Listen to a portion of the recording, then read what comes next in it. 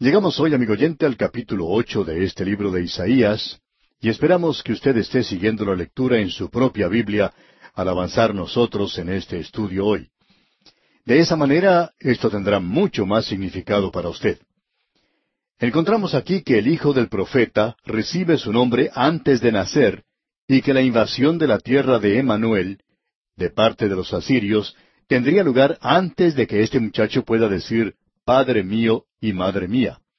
Y por supuesto que todo esto tuvo lugar en aquel día. Nos encontramos en una sección que comenzó allá en el capítulo 7 y que seguirá hasta el capítulo 12.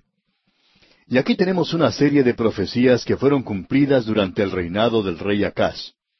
Usted recordará que él fue un rey muy malo.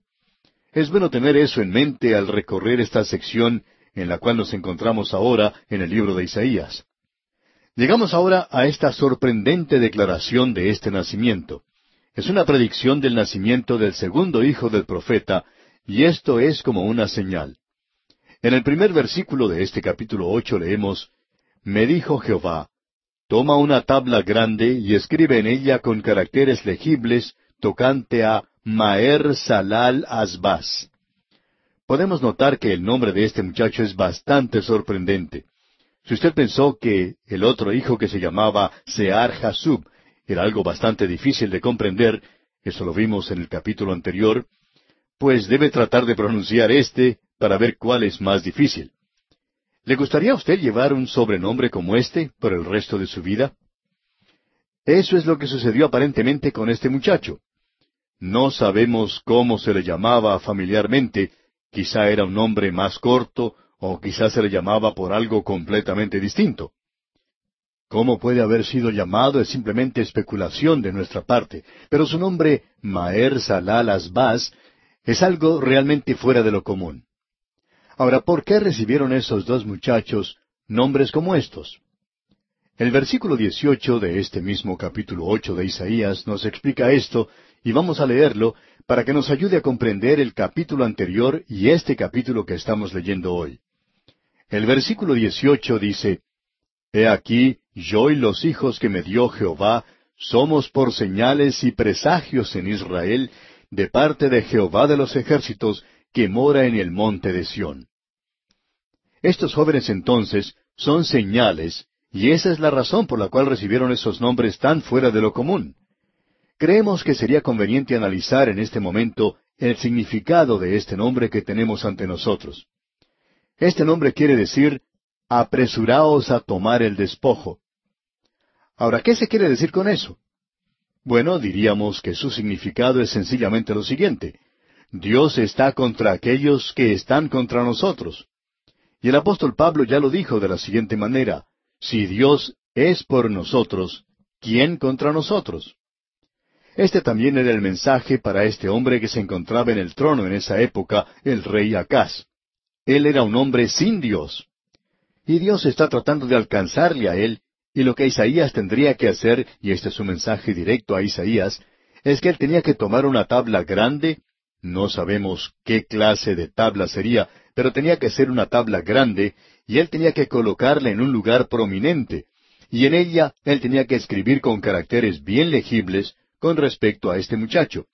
Y lo que Dios está diciendo es lo siguiente, yo quiero que eso esté escrito de tal manera que la persona más humilde en el reino pueda verlo y leerlo, y también que pueda comprender el significado de esta palabra compuesta que se menciona aquí.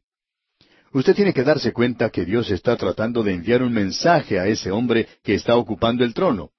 Él está usando el nombre del primogénito, Sear Jasub, y ese es un nombre bien diferente también, y ahora se nos presenta a Maher Salal Asbaz, que como hemos dicho significa apresuraos a tomar el despojo. Y quiere decir sencillamente que Dios está contra aquellos que están contra nosotros. Ese era el mensaje para este hombre.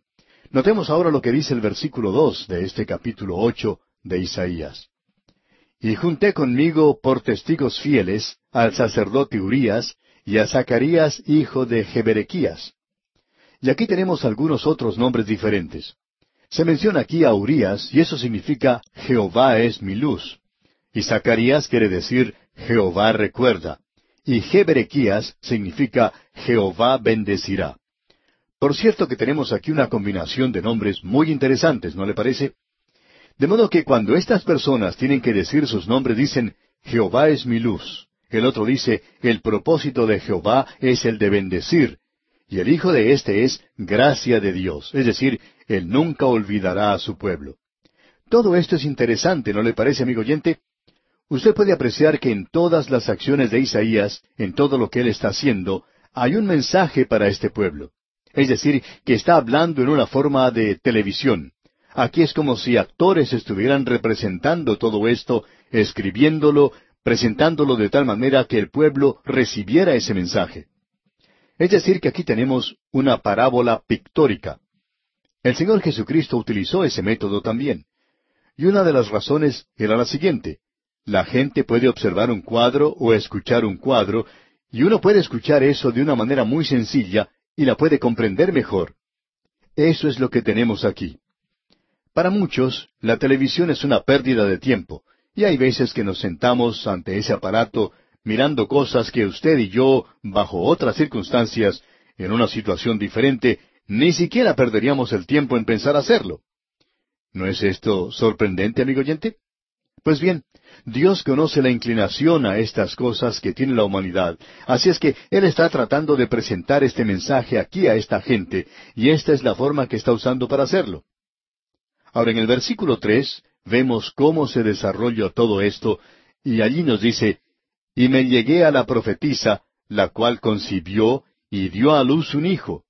Y me dijo Jehová, ponle por nombre Maher Salal Asbaz». Esta criatura recibió su nombre antes de haber nacido, y ese es el nombre que se le da. Notemos lo que dice ahora el versículo 4. «Porque antes que el niño sepa decir, Padre mío y Madre mía, será quitada la riqueza de Damasco y los despojos de Samaria delante del rey de Asiria». Es decir, que este enemigo en el norte está planeando atacar a Judá, y sus ciudadanos serán llevados en cautividad. Pero eso no va a llegar a suceder debido a la capacidad militar o la inteligencia de este rey Acaz para preparar una estrategia. Por medio de esto, él va a lograr una victoria, y es por la gracia solemne de Dios que esto puede tener lugar. Y Dios está presentando eso de una manera muy clara. Ahora, en los versículos 5 al 7 de este capítulo 8 de Isaías, leemos, «Otra vez volvió Jehová a hablarme diciendo, por cuanto desechó este pueblo las aguas de Siloé que corren mansamente, y se regocijó con Resín y con el hijo de Remalías, he aquí por tanto que el Señor hace subir sobre ellos aguas de ríos, impetuosas y muchas, esto es, al rey de Asiria con todo su poder, el cual subirá sobre todos sus ríos, y pasará sobre todas sus riberas». Este es otro de esos pasajes tan destacados de la Escritura. Leemos, «Desechó este pueblo las aguas de Siloé». Y note usted que se menciona aquí las aguas de Siloé. Ahora, ¿cuáles eran las aguas de Siloé?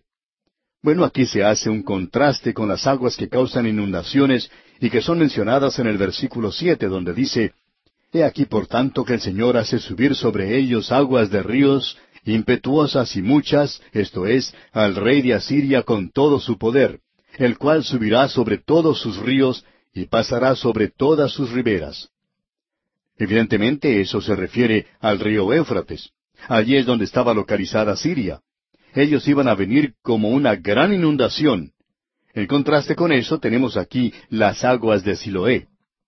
Bien, las aguas de Siloé. Y Siloé significa pecado, que se presenta aquí en contraste con Éufrates, y el Éufrates llega como una gran inundación, pero aquí Siloé es algo manso. Dice que sus aguas corren mansamente. Así es que tenemos aquí este contraste. El Éufrates representa juicio, y Dios está dando un mensaje aquí. Ahora las aguas de Siloé corren mansamente. Era ese pequeño manantial que hay allí, no es de mucha importancia en el día de hoy, no tanto como lo era en aquel día, y fluye en cierto modo hoy entre el monte Sión y el monte Moria, y si usted está escuchando bien, usted puede escuchar una voz mucho más dulce que la música que produce esta agua que fluye mansamente al correr entre los montes de Sión y Moria. Amigo oyente, ¿qué mensaje el que tenemos en esa pequeña corriente? Es la historia de la gracia, y el monte Sión se presenta en contraste al monte Sinaí, el cual significa la ley.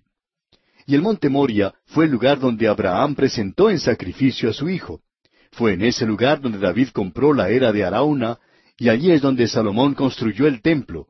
Y hacia el final de ese montículo rocoso se encuentra el Gólgota, donde Cristo fue crucificado. Y eso también nos habla de la gracia, porque allí fue donde Dios se proveyó a sí mismo de un cordero. Él perdonó la vida del hijo de Abraham, pero no perdonó la vida de su propio hijo. Así es que lo que tenemos aquí es Dios hablando de su gracia a este hombre. Dios dice, yo te perdonaré si tú solamente te vuelves a mí. Ahora notemos lo que dice el versículo 8. Y pasando hasta Judá, inundará y pasará adelante, y llegará hasta la garganta, y extendiendo sus alas, llenará la anchura de tu tierra, oh Emmanuel. Podemos apreciar que Dios permitió que los asirios invadieran el territorio, pero nunca les permitió que tomaran Jerusalén. Luego en el versículo 9 dice, Reuníos pueblos y seréis quebrantados. Oíd todos los que sois de lejanas tierras. Ceñíos y seréis quebrantados. Disponeos y seréis quebrantados. Esta es una advertencia contra las naciones que forman una alianza contra la tierra de Dios. Y comenzando con el capítulo 13, vamos a tener una serie de mensajes a las naciones vecinas de Israel, o que por lo menos tenían trato con ellos en aquellos días, y el juicio de Dios ha caído sobre todos ellos. Esa sección que comprende los capítulos 13 hasta el 35 es, según nuestro juicio, una de las secciones más destacadas de la palabra de Dios. La mayor parte de esa sección está llena de profecías. Dios dice que usted nunca tendrá éxito contra su propósito aquí sobre la tierra. Es interesante notar que hoy las naciones del mundo ya no buscan la sabiduría de Dios ni el consejo de Dios.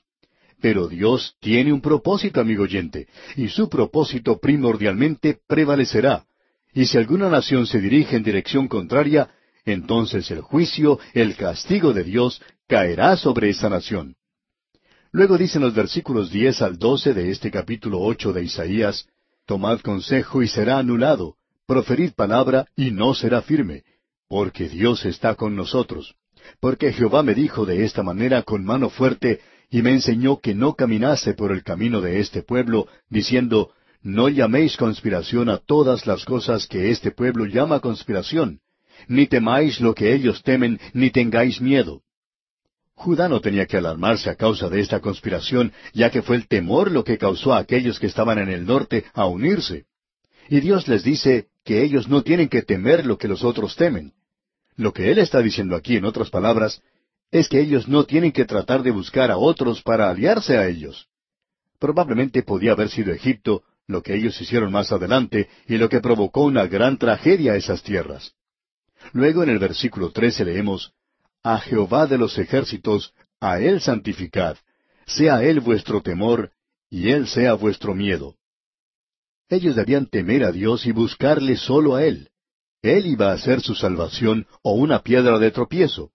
Y en el versículo 14 leemos, Entonces Él será por santuario, pero a las dos casas de Israel por piedra para tropezar, y por tropezadero para caer, y por lazo y por red al morador de Jerusalén.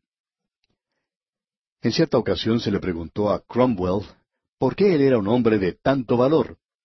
Él tenía esa reputación. La gente pensaba que él era uno de los hombres más valientes que haya vivido. Y él dijo, He aprendido que cuando uno tiene a Dios, no es necesario temer a ningún hombre. A eso es lo que Pablo se refería cuando dice, Pero nosotros predicamos a Cristo crucificado, para los judíos ciertamente tropezadero, y para los gentiles locura. El Señor Jesucristo, amigo oyente, es la roca. Si usted cae sobre esa roca, puede obtener salvación, puede descansar en ella. Él es el único fundamento, y usted puede descansar en eso. Él dice, Y el que cayere sobre esta piedra será quebrantado, y sobre quien ella cayere, le desmenuzará. Es decir, que le juzgará. Usted tiene dos cosas para elegir. Usted puede aceptarle a Él, o puede rechazarle. Y aquí tenemos otra declaración importante. La encontramos allá en la primera carta del apóstol Pedro, capítulo 3, versículo 15, donde dice, Sino santificad a Dios el Señor en vuestros corazones, y estad siempre preparados para presentar defensa con mansedumbre y reverencia ante todo el que os demande razón de la esperanza que hay en vosotros. Y eso es algo que creemos es necesario que el pueblo que cree en Dios debe hacer. Existe una forma de pensar muy ligera en cuanto a Dios y una falta de reverencia en cuanto a la palabra de Dios. En muchas ocasiones hasta se pone en ridículo las cosas que son sagradas, hablando ligeramente de ciertas cosas de las cuales no se debería hablar de esa manera. Usted y yo, amigo oyente, necesitamos santificar a Dios el Señor en nuestros corazones. Hay muchas personas hoy, amigo oyente, que no están convencidas que el Señor está en su santo templo. Toda la tierra debe guardar silencio ante Él. Si esa gente creyera que Él estaría en su iglesia este domingo por la mañana, ellos no irían a estar en la playa, no irían al picnic o de paseo, o estarían trabajando en su casa. Estarían junto con usted, amigo oyente, en comunión. Pero yo no les he podido convencer, ¿verdad? Ahora el versículo 19 de este capítulo 8 de Isaías nos dice, Y si os dijeren, preguntad a los encantadores y a los adivinos, que susurran hablando, responded, ¿no consultará el pueblo a su Dios? ¿Consultará a los muertos por los vivos? Y esto es algo que se está volviendo a poner en popularidad. Dios prohíbe a su pueblo entrometerse en las cosas o sistemas satánicos. Cuando la gente se aparta de Dios, por lo general aceptan lo oculto y lo anormal. Y hoy en día existen muchas personas volviéndose hacia lo oculto. Hay personas que buscan algo en el mundo del espíritu y en los demonios. En ciertos lugares hasta existe iglesias de Satanás. Hay muchos que están adorando a Satanás hoy. Y los creyentes en Cristo tienen que poner mucho cuidado de no entrometerse en cosas como estas. Hay muchos que lo están haciendo y están hablando de echar demonios. Amigo oyente, nosotros no estamos en esa clase de negocios. Nosotros estamos predicando el Evangelio de la gracia de Dios y la palabra de Dios, y eso se hará cargo de los demonios.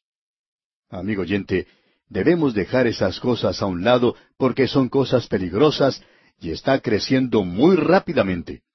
Creemos que esto es algo real, hay cierta realidad en esto, lo mismo que sabemos que Satanás es una realidad. Y es por eso que se da aquí esa advertencia. Y es una advertencia que es buena también para nuestros días. Bien, amigo oyente, vamos a finalizar aquí, ya que estos últimos versículos de este capítulo 8 de Isaías revelan el resultado final de vidas en desobediencia que los llevarán al espiritualismo. Y el resultado es tribulación y tinieblas, oscuridad y angustia. Y eso es lo que sucederá cada vez que se tome ese camino. Y bien, amigo oyente, nos detenemos aquí porque nuestro tiempo ha tocado a su fin por el día de hoy. Retornaremos, Dios mediante, en nuestro próximo programa, en la continuación de este estudio del libro de Isaías. Le sugerimos leer el capítulo 9 para estar así mejor preparado y que sea más fácil para usted comprender lo que diremos en nuestro próximo estudio. En el día de hoy, amigo oyente, llegamos al capítulo 9 de Isaías y debemos repetir que nos encontramos en una sección que comenzó allá en el capítulo 7 y que continúa hasta el capítulo 12. Estas son profecías que Isaías pronunció durante el reinado de Acaz. Acaz es el rey más malo que existió durante este período en el cual profetizó Isaías. Comenzó al tiempo de la muerte del rey Usías. Usías había sido un buen rey que reinó por 52 años. Ahora él ya ha pasado de esta escena, y luego su hijo Jotam ocupa el trono. Y él fue un buen rey también. Pero luego el rey Acaz, el nieto de Usías, e hijo de Jotam, por supuesto, era en realidad un rey bastante malo. Esas profecías que nos hablan acerca del Mesías son pronunciadas en este período de tiempo, un período bastante tenebroso, digamos, en la historia de esta nación. Suponemos que este capítulo 9 de Isaías, al igual que el capítulo 53, es muy conocido para millones de creyentes, y eso por supuesto hablando en términos generales. Hay algunos que lo conocen a causa de la composición musical de Handel, titulada El Mesías, en la cual utiliza musicalmente las palabras que encontramos aquí en el libro de Isaías. Y siempre es algo emocionante el escuchar esa presentación de la composición de El Mesías, especialmente cuando llega la parte que habla de que se llamará su nombre admirable, consejero, Dios fuerte, Padre eterno, príncipe de paz. De seguro que esto es muy conocido para la mayoría de nuestros oyentes. Pero aún así, aun cuando esta porción de las Escrituras es muy conocida para la Iglesia, diríamos que no existe otro pasaje en las Escrituras que sea más enigmático y mal entendido que el pasaje que tenemos ante nosotros ahora. El primer versículo de este capítulo 9 nos habla de la zona de Galilea. Esta era una parte despreciada y un lugar donde se habían reunido los gentiles. Ahora el Señor Jesucristo dejó a un lado la ciudad de Jerusalén y era el centro religioso de ese día. Él no nació en ese lugar, tampoco creció en esa ciudad. Él estableció la base de sus operaciones en un lugar periférico despreciado del reino. Al leer su historia, vemos que cuando la gente de su propia ciudad, Nazaret, le rechazó, cuando esta gente no le quiso aceptar, él se dirigió a Capernaum, la cual está localizada a orillas del mar de Galilea en esta zona. En el Evangelio según San Mateo, capítulo 4, versículos 12 al 16, leemos: Cuando Jesús oyó que Juan estaba preso, volvió a Galilea, y dejando a Nazaret, vino y habitó en Capernaum, ciudad marítima, en la región de Zabulón y de Neftalí, para que se cumpliese lo dicho por el profeta Isaías cuando dijo: Tierra de Zabulón y tierra de Neftalí, camino del mar, al otro lado del Jordán, Galilea de los gentiles. El pueblo asentado en tinieblas vio gran luz, y a los asentados en región de sombra de muerte, luz les resplandeció. Usted puede notar, amigo oyente, la diferencia que existe entre lo que dice el evangelista Mateo y lo que dice este primer versículo en el capítulo 9 de Isaías. Y vamos a leer este versículo ahora. Mas no habrá siempre oscuridad para la que está ahora en angustia, tal como la aflicción que le vino en el tiempo que livianamente tocaron la primera vez a la tierra de Zabulón y a la tierra de Neftalí. Pues al fin llenará de gloria el camino del mar, de aquel lado del Jordán, en Galilea de los gentiles. Ha habido ciertas dudas en cuanto a la forma de traducción de este versículo. Algunos han considerado que debería haberse traducido en esta forma. Escuche usted. Pues al fin llenará penosamente de aflicción el camino del mar, de aquel lado del Jordán, en Galilea de los gentiles. Mientras que otros han traducido este pasaje como lo tenemos en el presente. Pues al fin llenará de gloria el camino del mar. Ahora bien, si tiene que ser traducido como lo tenemos ahora, llenará de gloria el camino del mar, entonces esto se refiere a la primera venida de Cristo. La primera traducción que mencionamos se refiere, por supuesto, a la segunda venida de Cristo. ¿Cuál es entonces? Bueno, creemos que Mateo nos aclaró esto al indicar que se refiere a su primera venida, porque esa zona de Zabulón y de Neftalí, una zona despreciada, estaba ubicada en el norte. Neftalí y Zabulón a su lado ocupaban la zona occidental del mar de Galilea. Nazaret, que estaba en la tribu de Zabulón, y Capernaum, que pudiéramos considerar la base de operaciones del Señor Jesucristo, se encontraba en Neftalí. Por supuesto, sabemos que el Señor Jesucristo nunca cambió su base de operaciones de Capernaum. Es por esa razón que Él pronunció su juicio sobre ese lugar, ya que ellos tuvieron la mejor oportunidad de conocer la luz como ningún otro lugar sobre la tierra. Ahora, en el versículo 2 de este capítulo 9 de Isaías leemos: El pueblo que andaba en tinieblas vio gran luz. Los que moraban en tierra de sombra de muerte, luz resplandeció sobre ellos. Ahora, dejando a un lado el tema de la traducción e interpretación del versículo 1, es muy obvio por la lectura de este versículo 2 que las personas que vivían en esa zona despreciada de Galilea se encontraban en las tinieblas del paganismo y la tradición religiosa. En ese lugar era donde se mezclaban las enseñanzas del Antiguo Testamento con las que provenían de afuera, del paganismo. Pero cuando el Señor Jesucristo comenzó su ministerio en esa zona, ellos pudieron apreciar una gran luz. Ellos vieron al Señor Jesucristo, la luz del mundo. Y allá en el Evangelio según San Juan, capítulo 8, versículo 12, tenemos estas palabras. Otra vez Jesús les habló diciendo: Yo soy la luz del mundo. El que me sigue no andará en tinieblas, sino que tendrá la luz de la vida. Esto tuvo su cumplimiento en la primera venida de Cristo. Y por tanto pensamos que, obviamente, los primeros dos versículos se refieren a su primera venida. Pero ¿qué de aquí en adelante? Quisiéramos, amigo oyente, que usted note algo que es de suma importancia en este asunto. Es la creencia de varios eruditos bíblicos, entre ellos los doctores F. C. Jennings y H. A. Ironside, que aquí tenemos un hiato, una pausa, un lapso de tiempo entre los versículos 2 y 3. Así es que el versículo 2 se refiere a la primera venida del Señor Jesucristo, mientras que el versículo 3 se refiere a su segunda venida. Notemos ahora lo que dice este versículo 3. Multiplicaste la gente y aumentaste la alegría. Se alegrarán delante de ti como se alegran en la siega, como se gozan cuando reparten despojos. La nación se había multiplicado ya mucho por ese tiempo. La gente era más religiosa, pero el gozo había desaparecido. Podríamos decir que la gente iba más a la iglesia, pero estaban disfrutando mucho menos de eso.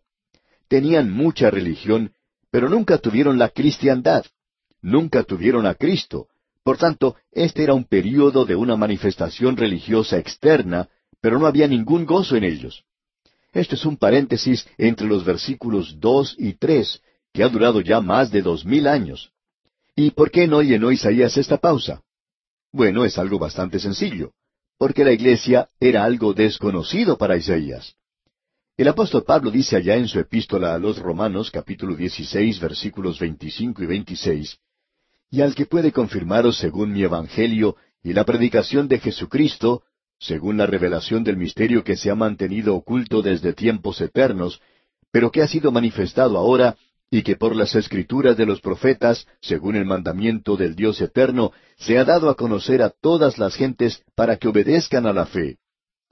Pablo nos cuenta claramente que aquello que los profetas no habían visto, ellos tuvieron que sobrepasar, como lo hace aquí Isaías. Más adelante vamos a ver otro capítulo, el capítulo 63, donde Isaías en un versículo, colocando simplemente una coma, él pasa por un período de tiempo, y esa coma ya ha durado más de 2000 años. Y vemos que aquí esta gente no tenía ninguna revelación en cuanto a la iglesia. Pero ahora la iglesia ha sido revelada, y ese intervalo ha sido completado. Eso va a permitir que nos demos cuenta claramente que el resto de este capítulo se refiere a la nación de Israel. Y el profeta dice aquí, multiplicaste la gente. Y ahora nos estamos refiriendo a la nación de la cual Acaz era el rey. Esta es la nación de Israel, y no se refiere a ninguna otra. Pablo nos estaba diciendo en la lectura de su epístola a los Romanos que esto había sido dado a conocer a todas las gentes para que obedezcan a la fe. Así es que tenemos una congregación diferente para esta revelación, y aquí es solamente para una nación. Ahora notemos lo que dice el versículo 4, ya que es algo importante de ver. Porque tú quebraste su pesado yugo, y la vara de su hombro, y el cetro de su opresor, como en el día de Madián. Ahora, ¿cuándo será quebrado eso? Bueno, será quebrado cuando Cristo venga. ¿Por qué es que esa pequeña nación hoy no puede disfrutar de la paz? ¿Por qué es que ese pueblo se ve amenazado en sus fronteras? Bueno, amigo oyente, es sencillamente porque ellos rechazaron al único que les podía brindar paz, a su propio Hijo, su Mesías. Y es por esa razón entonces que el opresor será quebrantado cuando Él venga por segunda vez. Y en el versículo 5 leemos, porque todo calzado que lleva el guerrero en el tumulto de la batalla y todo manto revolcado en sangre serán quemados, pasto del fuego.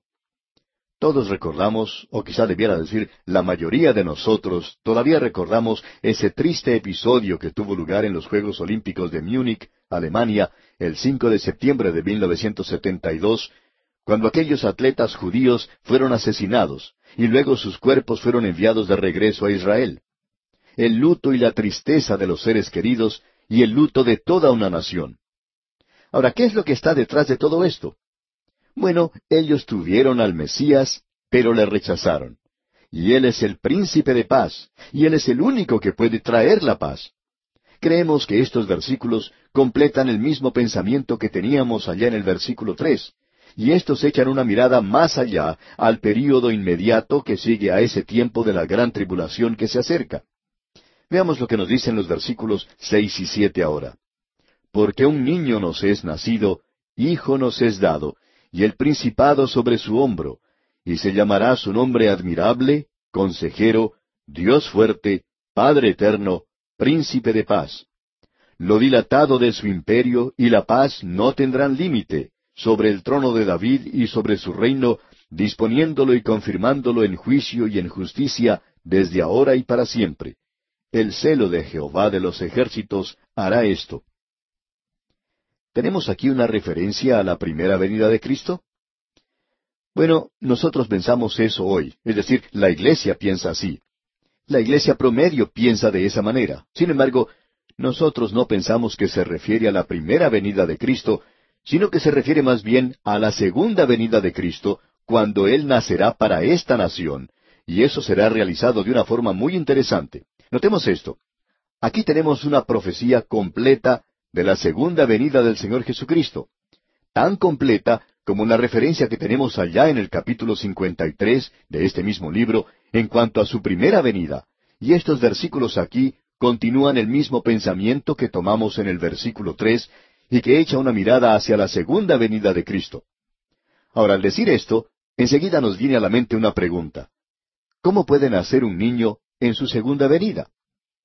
Bueno, en primer lugar, aclaremos ese punto de que Él no nos es nacido a la nación de Israel en su primera venida porque ellos no le recibieron. El apóstol Juan dice en su Evangelio, capítulo 1, versículo 11, a lo suyo vino, y los suyos no le recibieron. Él nació en Belén en la primera oportunidad. Pero esto no es en referencia a esa ocasión porque ellos no le aceptaron. Los pastores se encontraban allí, los magos vinieron del oriente y eran gentiles. Ellos le aceptaron, pero la otra porción no fue cumplida con ellos. Esto es en cuanto a los versículos 3, 5 y 7. Cristo nacerá para la nación de Israel en su segunda venida. Quizás sería mejor decirlo de otra manera, que ellos nacerán como nación de repente. Esto se menciona de una manera muy clara allá en el último capítulo de Isaías, el capítulo 66, versículos 7 y 8. Allí dice, antes que estuviese de parto, dio a luz. Antes que le viniesen dolores, dio a luz hijo. ¿Quién oyó cosa semejante? ¿Quién vio tal cosa? ¿Concebirá la tierra en un día? ¿Nacerá una nación de una vez?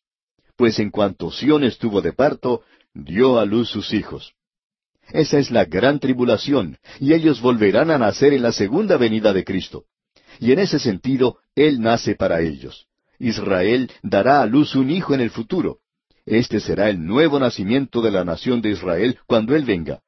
Entonces, este mensaje aquí se refiere a la segunda venida de Cristo. Por tanto, no vemos ninguna objeción en destacar esto de que el Hijo es nacido. Esa es su humanidad. Un hijo es dado. Y eso va a ser realidad en aquel día. Es decir, que será el mismo Jesús que estuvo aquí hace más de 2000 años. Ahora el gobierno estará sobre sus hombros, y esos hombros nos hablan de fortaleza. El gobierno de este mundo será colocado sobre sus propios hombros, y eso será en su segunda venida. No ocurrió durante su primera venida, y eso es según la palabra de Dios. Notemos ahora los nombres que se mencionan aquí. Se llamará su nombre admirable. Ahora, admirable no es un adjetivo aquí, es su nombre.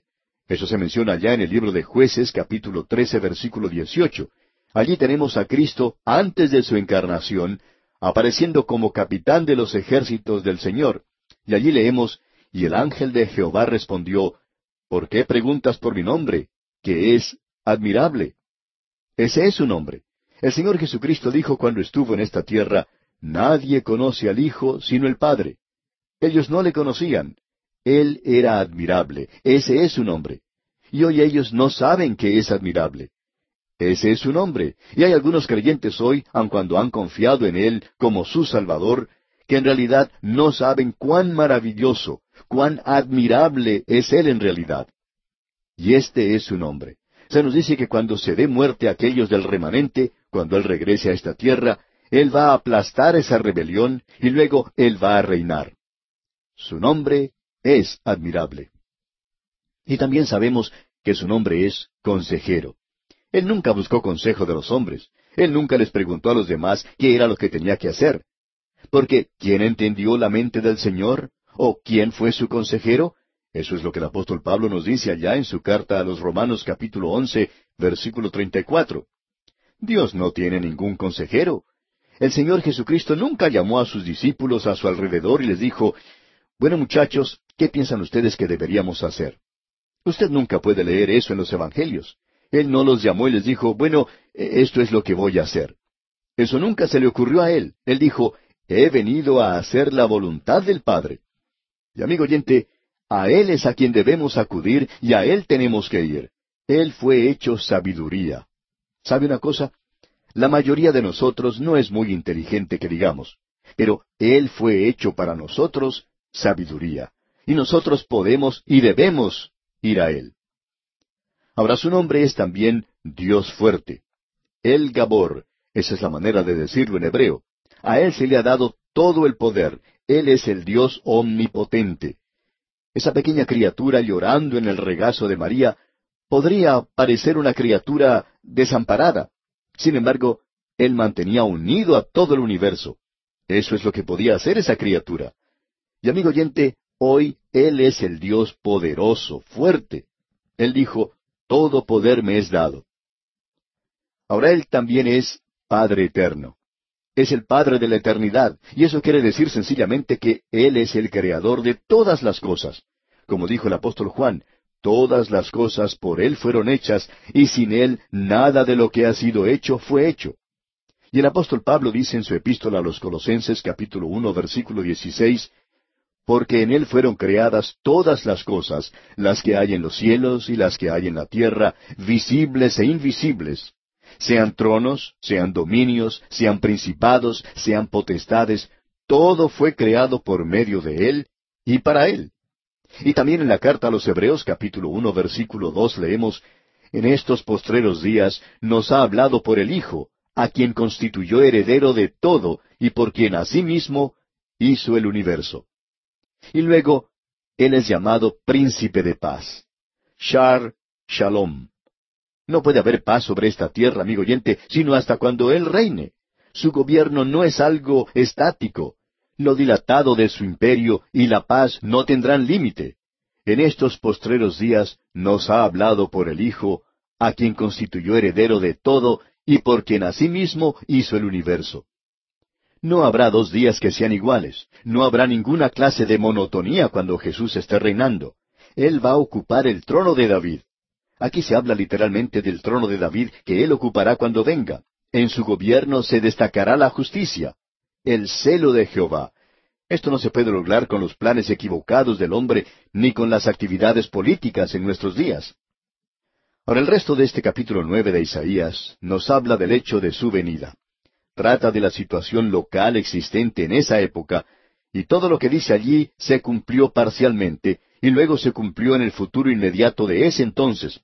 Pero también da una mirada hacia el tiempo de la gran tribulación para el cumplimiento completo y final. Dios continuará castigando a esta nación y a todas las naciones que le han dado la espalda hasta cuando Él regrese. Al hombre moderno, por supuesto, no le gusta escuchar cosas como estas. Prefiere escuchar otra clase de mensaje. Pero si usted desea una prueba de lo que estamos diciendo, permítanos decirle, amigo oyente, que usted revise los libros de historia para que allí pueda ver lo que le ocurrió a esta nación. A esa gente le ha sucedido cosas muy tristes. Muchas tragedias han ocurrido para esta gente. Y lo mismo ha sucedido tristemente con otras naciones, y tememos que nosotros estemos viviendo en una época cuando nuestras naciones están madurando prontamente para recibir su juicio. Si logramos escapar, llegaremos a ser los únicos en la historia de este mundo que han logrado escapar. Y eso es algo muy difícil. Nosotros no somos las mascotas consentidas de Dios. Y con esto, amigo oyente, llegamos al final del capítulo 9. Dios mediante, en nuestro próximo programa vamos a estudiar el capítulo 10 y vamos a seguir nuestro viaje por este libro de Isaías. Les sugerimos leer este capítulo 10 para estar al tanto de lo que diremos en nuestro próximo estudio. Al comenzar hoy nuestro estudio, amigo oyente, en el capítulo 10 de este libro de Isaías, una vez más quisiéramos repetir que nos encontramos en una sección que trata de una serie de profecías, las cuales comenzaron allá en el capítulo 7 y siguen hasta el capítulo 12. Estas fueron profecías pronunciadas durante el tiempo del rey Acaz. De paso, digamos que este fue un rey malvado, Y con un trasfondo tan tenebroso como ese, fueron presentadas estas profecías. En ese momento tan oscuro, Isaías habla acerca de la situación local. Y eso también está echando su mirada hacia el futuro a través de las edades, hacia la época cuando Dios establecerá su reino aquí sobre la tierra. Y vamos a ver esto al continuar, al avanzar en nuestros estudios. Este capítulo 10 es un capítulo muy destacado y creo que decimos esto en cuanto a la mitad de los capítulos de la Biblia. Y quizá deberíamos decir eso acerca de cada uno de los capítulos de la Biblia. Pero eso, por cierto, es indicado para este que consideramos hoy. El tema tratado en este capítulo es que Dios utiliza al pueblo de Asiria unos 500, quizás 700 años antes de la primera venida de Cristo. Dios utilizó al pueblo de Asiria para juzgar, para castigar a Israel. Pero Dios también castiga a los asirios y así sucedió. Y eso lo tenemos aquí en la gran tribulación y la batalla de Armagedón. Se indica en este capítulo ciertos grandes principios y también programas gigantescos en los cuales Dios trata con el hombre y las naciones. Y tenemos todas estas cosas ante nosotros en este capítulo. El capítulo comienza con una breve discusión en cuanto a las leyes y tribunales de aquel día. La justicia de los tribunales de las naciones se refleja en la cultura de la gente y en el castigo y disciplina de Dios. Veremos en este capítulo que los asirios son un símbolo y un tipo del futuro rey del norte que se levantará contra el pueblo de Emanuel. Eso en los últimos días. Esta profecía va más allá del inmediato futuro de los días de Isaías y se extiende hasta los últimos días de la nación de Israel. Isaías identifica ese período designándolo como aquel tiempo, que es a menudo equivalente al día del Señor. Este capítulo concluye con la terrible figura del enemigo del norte en la batalla de Armagedón. Como usted puede apreciar, este es un capítulo muy destacado. En los primeros 4 versículos tenemos que los jueces de Israel son injustos y que ellos serán juzgados o castigados por Dios. Escuche lo que dice el primer versículo de este capítulo 10. Ay de los que dictan leyes injustas y prescriben tiranía. Es decir, que dictan sentencias que son injustas. Debería estar representada la justicia, pero no lo estaban haciendo. Y prescriben tiranía. Ahora, al observar lo que dicen estos versículos aquí al comienzo de este capítulo, uno pensaría que en lugar de estar leyendo la Biblia, está leyendo a Platón o a algún moralista de ese período o posteriores. Porque están hablando acerca de justicia. Platón tenía mucho que decir en cuanto a eso.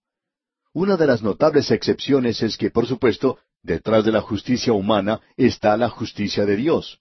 El juez y el trono aquí en la tierra tienen que revelar la justicia de Dios y ellos son responsables ante Él.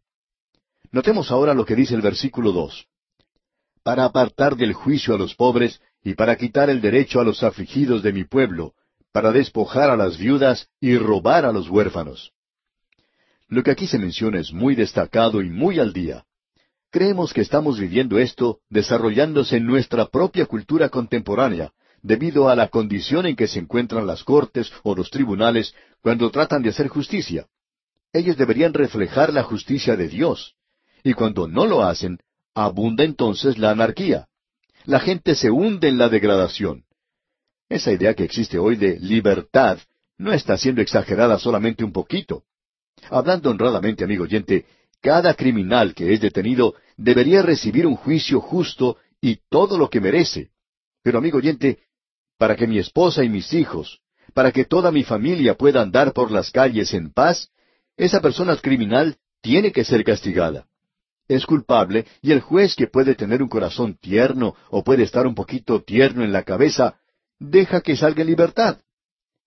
Bueno, Él no me está haciendo justicia a mí o a mi familia, ni a usted ni a los suyos. Estamos escuchando demasiado en cuanto a la justicia hoy. Eso es lo que precisamente queremos, y queremos que los criminales sean castigados, para que usted, amigo oyente, y yo podamos vivir sin peligro en nuestros hogares, para que la gente pueda andar por las calles sin ningún temor. Amigo oyente, es muy peligroso hoy, para las mujeres especialmente, salir a la calle de noche, y en muchos lugares ni siquiera los hombres pueden salir a la calle después de oscurecer. ¿Cuál es el problema? El problema está en los tribunales. Ahora ellos dicen o acusan a la policía de que ellos son los que tienen la culpa. Y quizá tengan algo de culpa, pero no lo creemos. Concedemos eso en caso de que tengan alguna razón. Pero insistimos, amigo oyente, insistimos en decir que el problema se encuentra en los tribunales hoy. Es interesante notar que allí es precisamente donde Dios pone su dedo. Y luego, mucho más interesante aún, es que Él habla acerca de los necesitados y de los pobres. Ellos son los que necesitan justicia. Es notable darse cuenta que cuando los políticos hablan, hay veces que indican que todos los programas que se ha inventado para ayudar a los pobres, lo que en realidad ha hecho es perjudicarlos. ¿Sabe usted qué es lo que anda mal allí? Hay solo una persona que puede tratar justamente al pobre, y esa persona es Dios. Él es el único que lo puede hacer. Cuando un juez aquí no siente que él está representando a Dios, entonces, personalmente, no creemos que esa persona sea un juez. En el día de hoy hay demasiados hombres sin Dios que están ocupando cargos de jueces.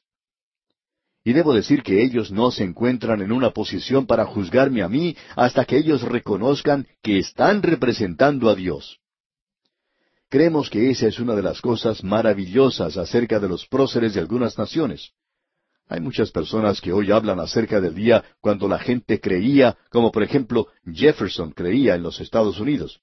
Bueno, Jefferson era un libre pensador, no hay ninguna duda en cuanto a eso, pero él tenía mucho respeto por la Biblia. Él era una persona que llamaríamos hoy, en nuestros círculos, un creyente. Pero amigo oyente, él tenía respeto por la palabra de Dios y por las declaraciones que allí se encontraban. Nos hemos apartado tanto hoy que nuestros tribunales y nuestros gobiernos ni siquiera reconocen a Dios. No es otra cosa que una farsa el que una persona ponga su mano sobre la Biblia y jure cuando se hace cargo de su posición. Casi podríamos decir que es algo cómico porque ni siquiera el juez cree en eso. Los abogados no creen y tampoco creen los miembros del jurado. Y la persona que está prestando juramento tampoco cree. Y cuando usted no cree, pues uno puede jurar sobre cualquier otro libro y posiblemente ellos tengan más respeto que el que demuestran por la palabra de Dios. Amigo oyente, Dios está tratando aquí con principios y hasta cuando el juez represente a Dios, Él no puede representar a la gente. Nos hemos apartado tanto de esto hoy que parecemos anticuados al hablar de este modo. Pero no nos damos por ofendidos si usted piensa así.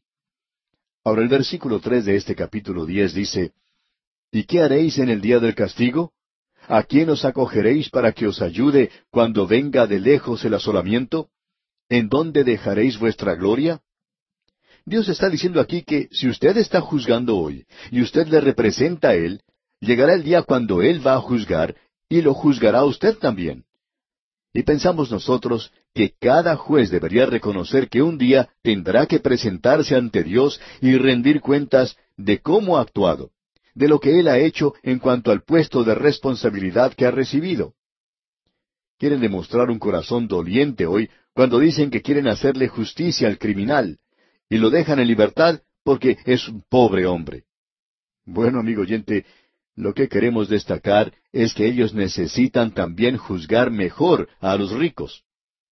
Y en el versículo 4 de este capítulo 10 de Isaías leemos, «Sin mí se inclinarán ante los presos, y entre los muertos caerán. Ni con todo esto ha cesado su furor, sino que todavía su mano está extendida».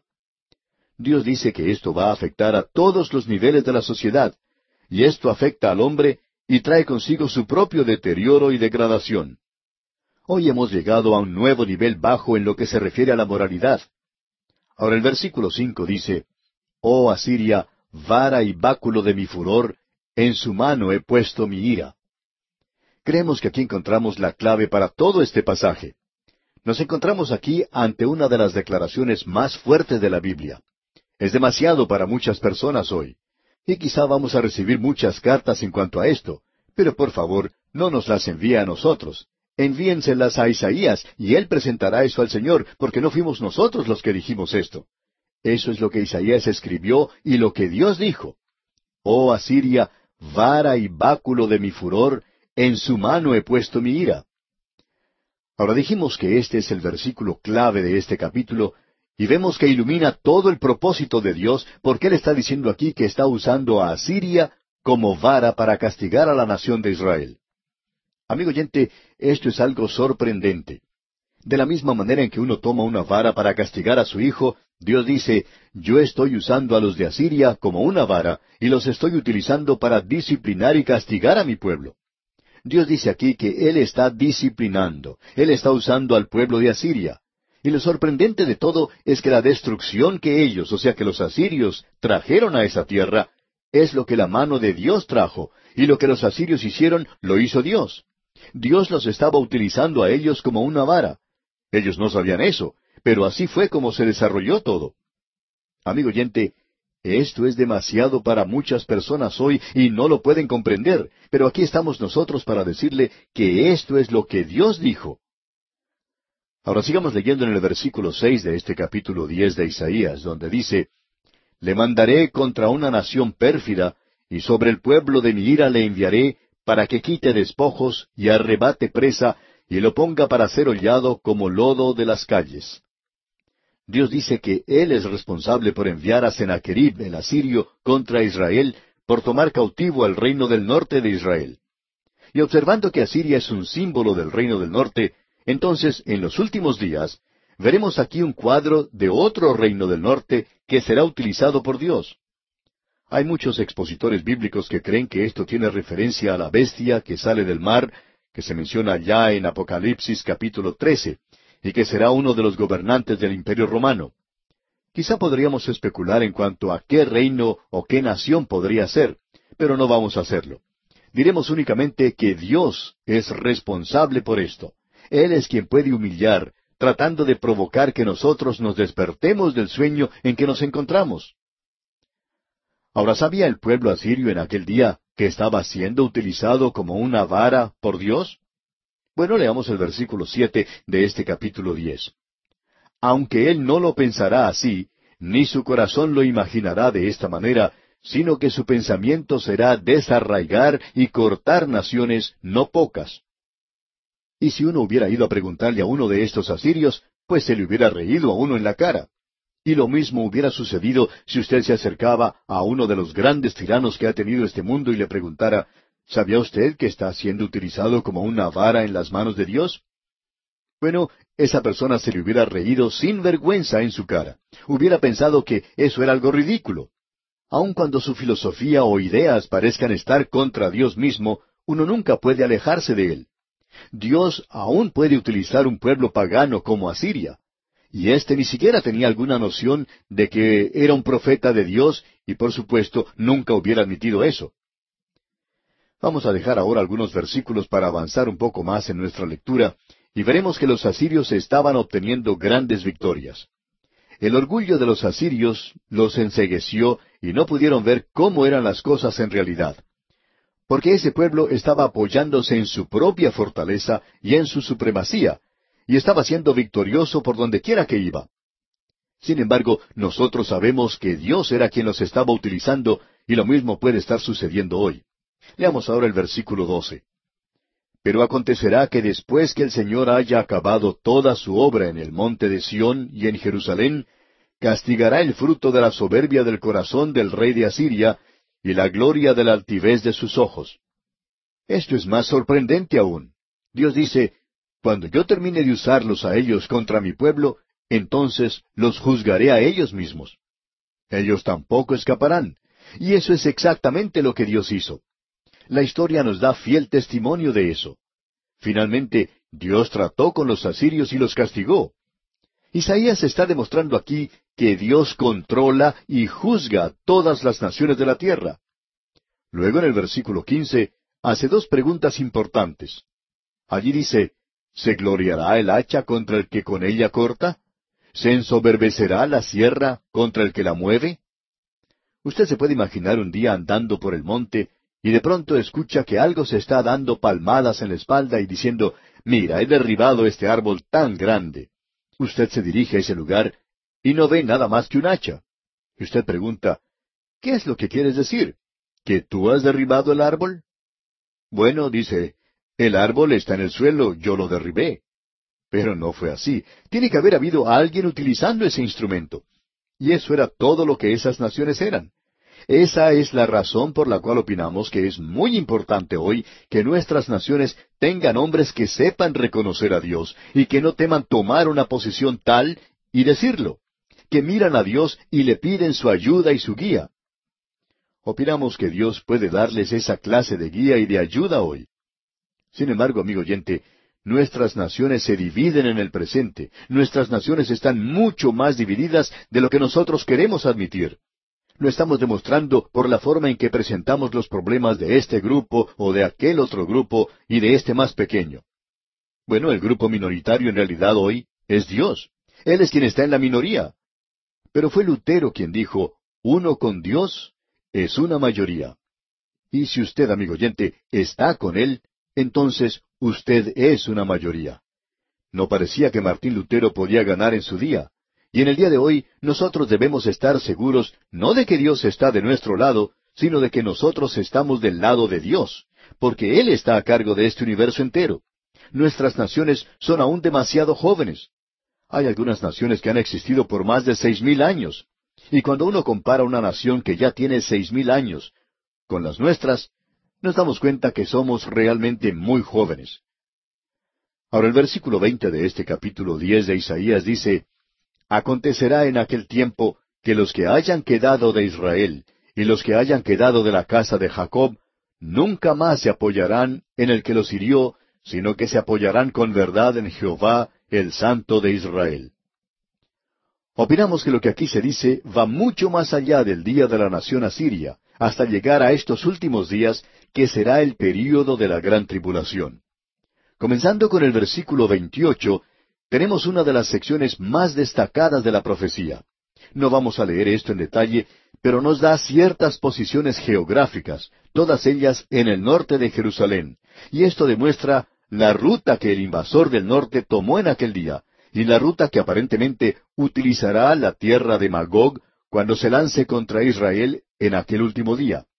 Esto es algo que se aclara bastante bien en los capítulos 38 y 39 de Ezequiel. Usted puede notar que se menciona en primer lugar a Ahat. Este es un lugar que se encuentra a unos 24 kilómetros al norte de Jerusalén. Migrón se encuentra al sur de Ahat, hacia Jerusalén. Allí se encuentra un despeñadero donde Jonatán logró una victoria sobre los filisteos. Y luego entonces tenemos a Geba y Ramá, a unos 10 kilómetros al norte de Jerusalén. Anatot se encuentra a unos 5 kilómetros, y ese es el lugar de donde procedía Jeremías. Y Lais se encuentra en el extremo norte de Palestina, en la tribu de Dan. Esta gente provenía de esa zona. Madmena era un basural al norte de Jerusalén.